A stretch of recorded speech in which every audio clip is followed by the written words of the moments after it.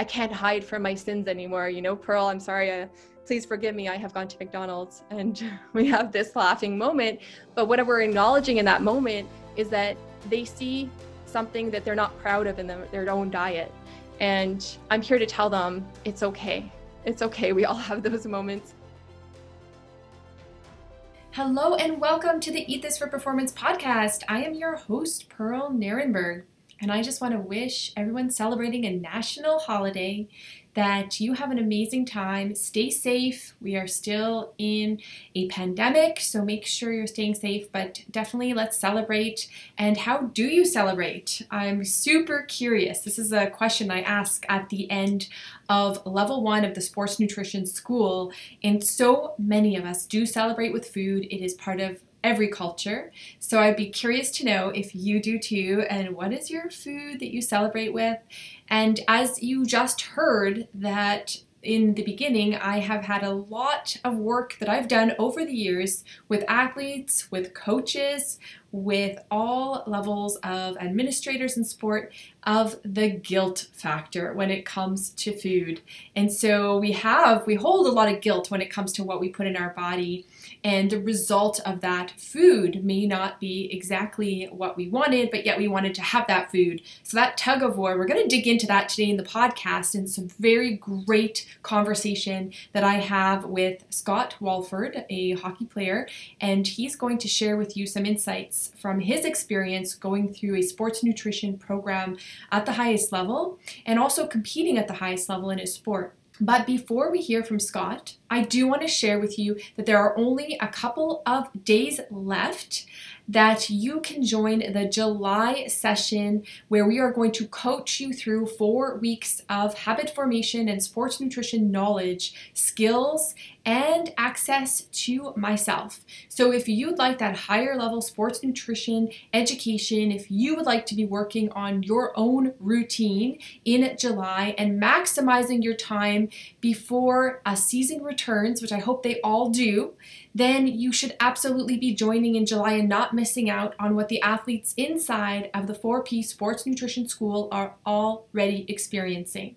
You can join right now and get a head start, but you absolutely must join before July 3rd to get access to the July coaching part of the program. And that also gives you access to these mentorship sessions that you're going to get to hear from today. So our mentorship is strong inside the school, and we are here to guide you in what you can be thinking about on these important topics. And very important, we are talking body composition in June. So let's hear about eating for body composition. Let's dive right into the interviews, and I cannot wait to welcome you into the school if that is your next step.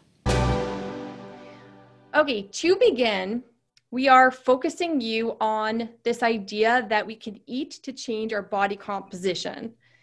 And it was really when I was injured, and if you go back to previous podcasts, you will hear about my story of popping my ACL off my knee, a really terrifying story.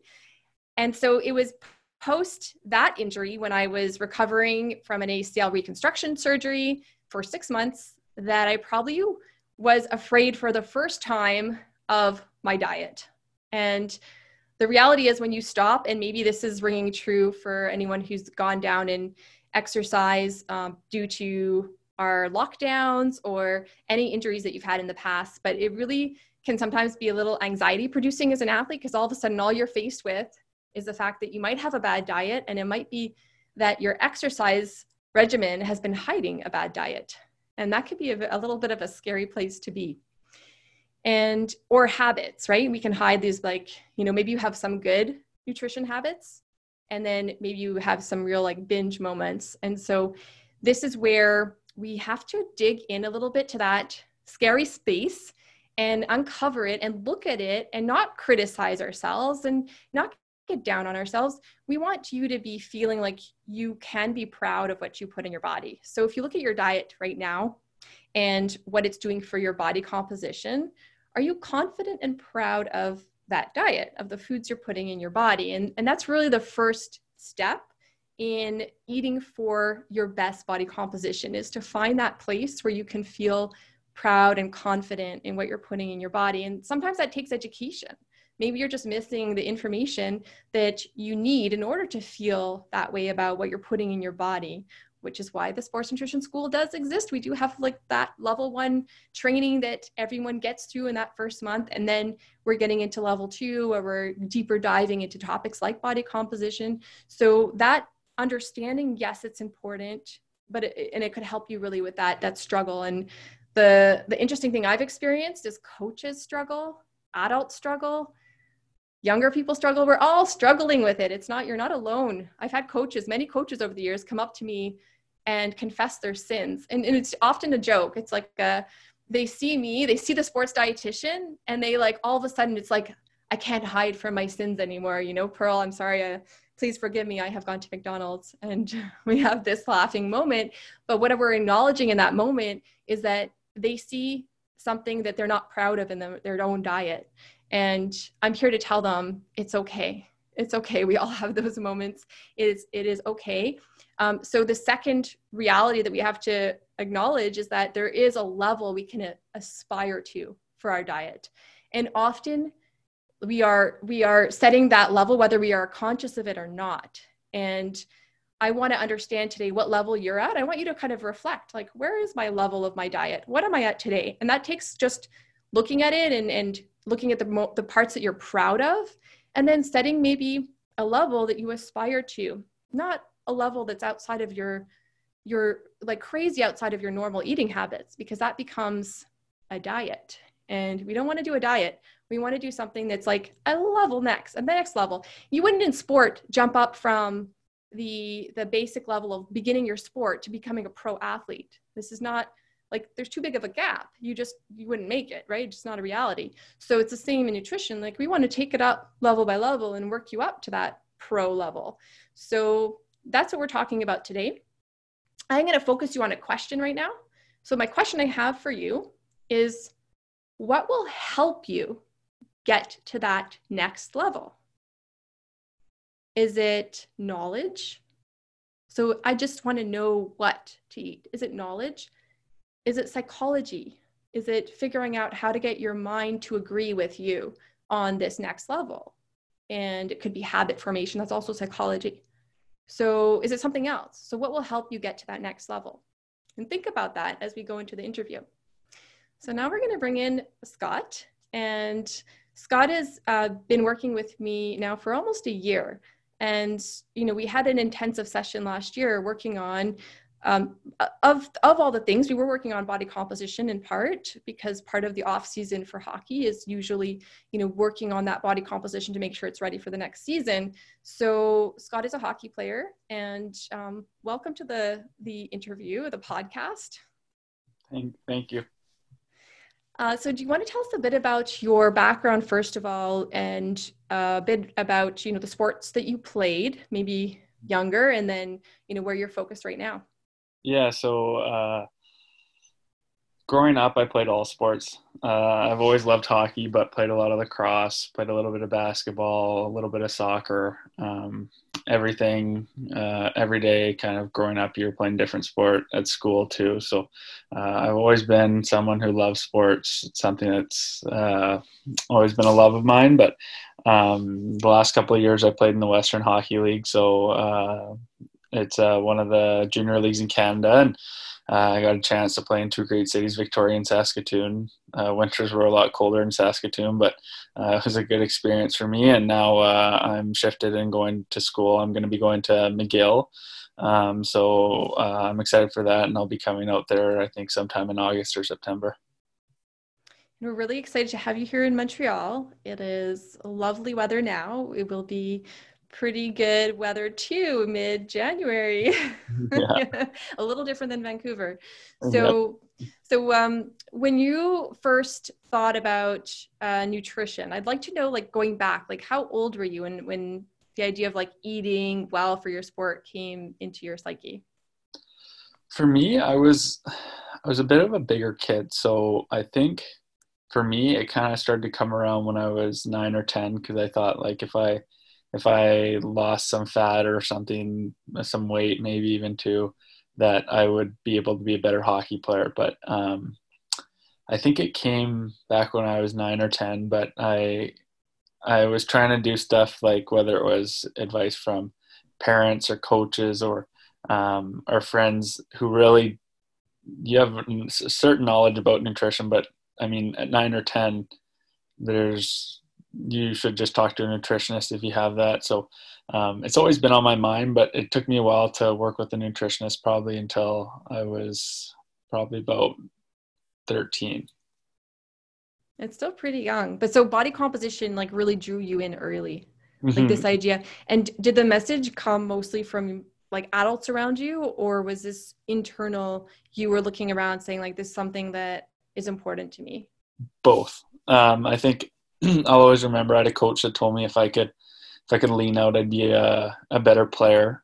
And it was funny because he'd tell me that even though I was like, in my opinion, I was performing well and stuff, but you can always be better. And so he told me that. And then personally, like when you would look around a locker room or when you were just kind of hanging out at school or whatever, it was something internal that I kind of focused on or thought about. Yeah, it seems like it's eye-opening because it seems pretty young to be really focusing on leaning out. And it means that everyone in this school, like that could easily be anybody in our school. And so is there a path you wish you'd taken? And apart from, because not everyone's going to get to talk to a professional sports dietitian in our school, they do, yes. But in reality, I think not everyone even knows where to find professionals. So if there's like the path that you would have told your younger self or something different you would have done, I'm curious. It's funny because I I was actually lucky enough to have a really good trainer, and I would go to him. And I mean, I started doing dryland in the summers 3 or 4 times a week, probably when I was 10, and my friends were doing it in my group, so we had a good time. But I'd always talk to him about it. I could always confide in him, and he'd always tell me and my parents, he'd say, you know what, like I was the same as you. It's gonna be a journey. It's not gonna be something that happens overnight or one summer. Like, I mean, I hadn't even hit puberty yet, so it was just how my body was built to be, I guess. So I was so focused on getting changes right away when really a lot of life is just a journey. So I think if I could go back and tell myself, like, just be patient, keep doing the right things, don't stress about it, don't worry, everything works out in the end, that's what I would have done for myself. Because I think at the time I was stressed about maybe trying to look like I fit in or whatever, but some of my strengths in my game were being stronger or things that I could do. And it was funny because maybe I had a higher body fat percentage, but I'd win endurance and strength things for teams. And it was funny how maybe I didn't look like everyone, but I could perform my own way, and I just had to learn how to accept that. So the stress of trying to fit the mold, I would say, is Exactly. Yeah, to take that off, to just do the right things. So let's dig into what some of those right things are. And I'd be curious, because you did this session with me last summer. Did you learn, did things evolve over, and I wasn't the first dietitian you worked with. You've been seeking advice for a while. Like, what did you learn over the years that really, like, what were those aha moments that were the key here and the key there, that awoke you to new ways of eating, at least for those body composition changes? I think one of the things that I was always obsessed with was kind of like, okay, I want to lose some body fat, so I need to eat less.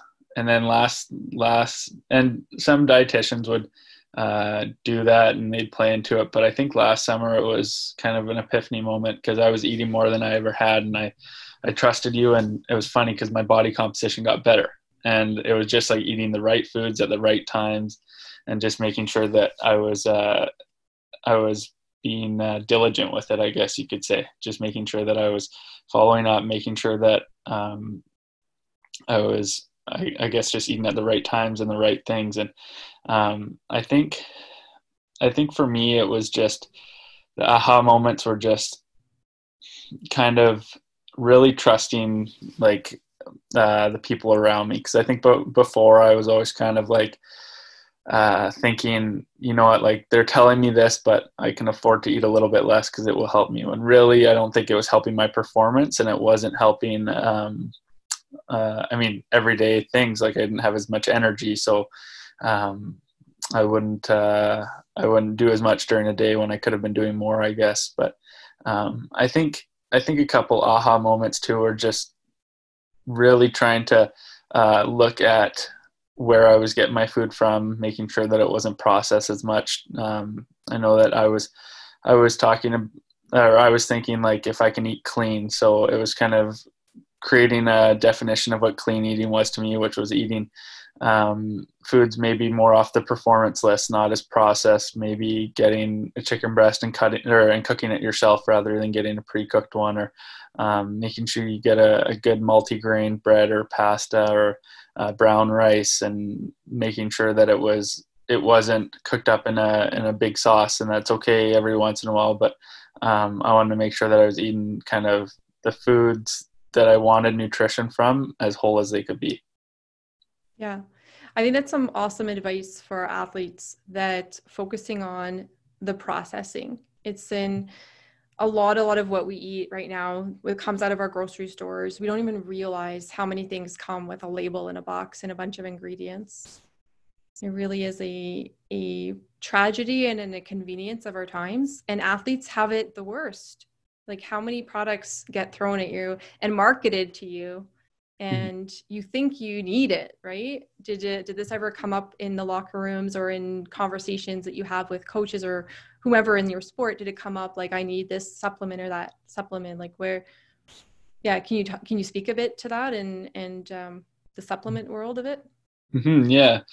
You know what, I think when it comes to supplements, I've played with hundreds of teammates and whatnot, and when I started to hit bantam, guys would start to do supplements, and a lot of them would just show up to like a GNC or something, and they'd talk to someone there about supplements. So whether it was a pre-workout or a protein powder or something, they'd always thought that they were getting the next best thing. And I think especially when you're at that age, kind of, especially 11 to 16, you're everyone's comparing what they're doing, and you want to be doing what everyone else is doing. But I wanted to really try to trust the people around me, and sometimes the new flashy thing, whether it's a pre-workout or something like that, like it's not good if it doesn't work for you. So you have to find your own path and what's going to work for you. And I found, like, I tried a pre-workout before 2 or 3 games, and I found too jittery, and I wasn't good in those games, or at least for the first period, because a lot of my game is being calm and poised, and I couldn't be calm and poised on it. So I had to kind of find my own way, and just, you know, at a lot of basic things, whether it was just making sure my hydration was good, my nutrition before games. Like I talked to Pearl this year, and I was having these baby food packs before a game because she said it was going to be a sports nutrition food soon, and sure enough, it worked. I felt the best that I had in those games, and I mean, the guys kind of gave me a little bit of a hard time, but I didn't care because it worked for me. So I think a lot of people try to make this big kind of everything shinier. If it's shinier, it's better. But if you can find the things that work for you, that's what's going to be best. I'm so glad you brought that up. That's a classic example of marketing. We could literally slap a whole different like label on those baby foods. And if you don't know what we're talking about, if you go to any pharmacy and you walk into the baby section, there is a wall usually of all these different pouches of purees.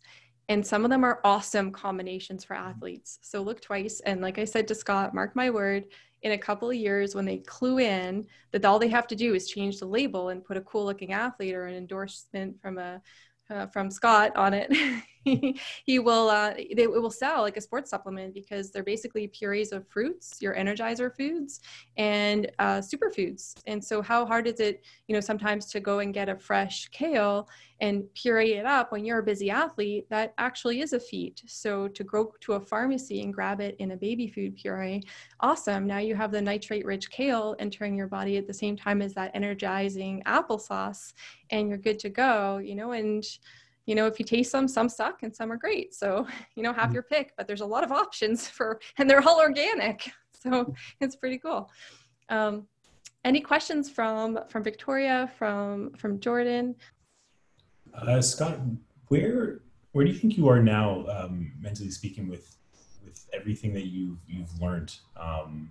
Like, how do you look at, let's say, other athletes? Like, I think you're about to enter McGill. That's what we were both discussing, and I agree with her. Like, lucky them that they have you. But now you're going into like you're going from this group where you're telling us like you're eating baby food before going into a game, and you're going to go into McGill where they may not be up on what the best thing for most of the athletes, and let alone you. So what is your mindset going into that? I think for me, I've got to, there's downs and ups with learning that, especially the hockey world, it's a business. So I think the biggest thing that I've kind of tried to learn through that is just realizing that whatever I can do that's going to make me the best, like even if it's not the shiniest and brightest, if it's not going to make, sometimes things that you do aren't going to make everyone happy. And it's just, you don't want to ruffle feathers and you don't want to make people mad or angry at you, but you have to do what's right for you. And if you can listen to yourself in that, I think when I was younger, I would always try to please everyone else, where now I'm kind of at the point where I'm comfortable with who I am. And like eating the baby food, like before a game next year, I'm sure I'm still going to do it because I found it made a difference. And if guys give me flack for it or a little bit of, they bug me a little bit for it, that's okay with me. And it's funny because even when I was playing this year, like some of the guys that like just would kind of make a joke about it, like by the end of it, they were asking like, "Oh, why are you doing that? What's the reasoning for it?" And like, sure enough, this one or this one? Which one are you eating last?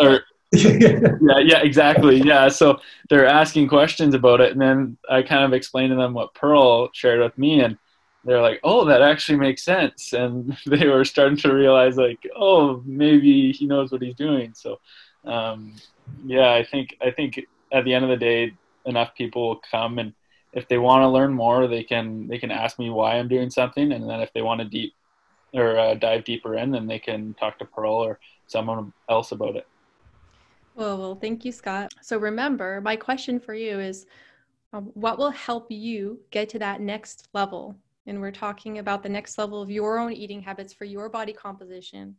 And are we looking at more knowledge or something in your sports psych, like any psychology of eating? So let's dig in now to that question. And I'd love to share with you some wisdom. And I definitely have a lot to share on sports nutrition, as you know, so we can talk a little bit more about the details here.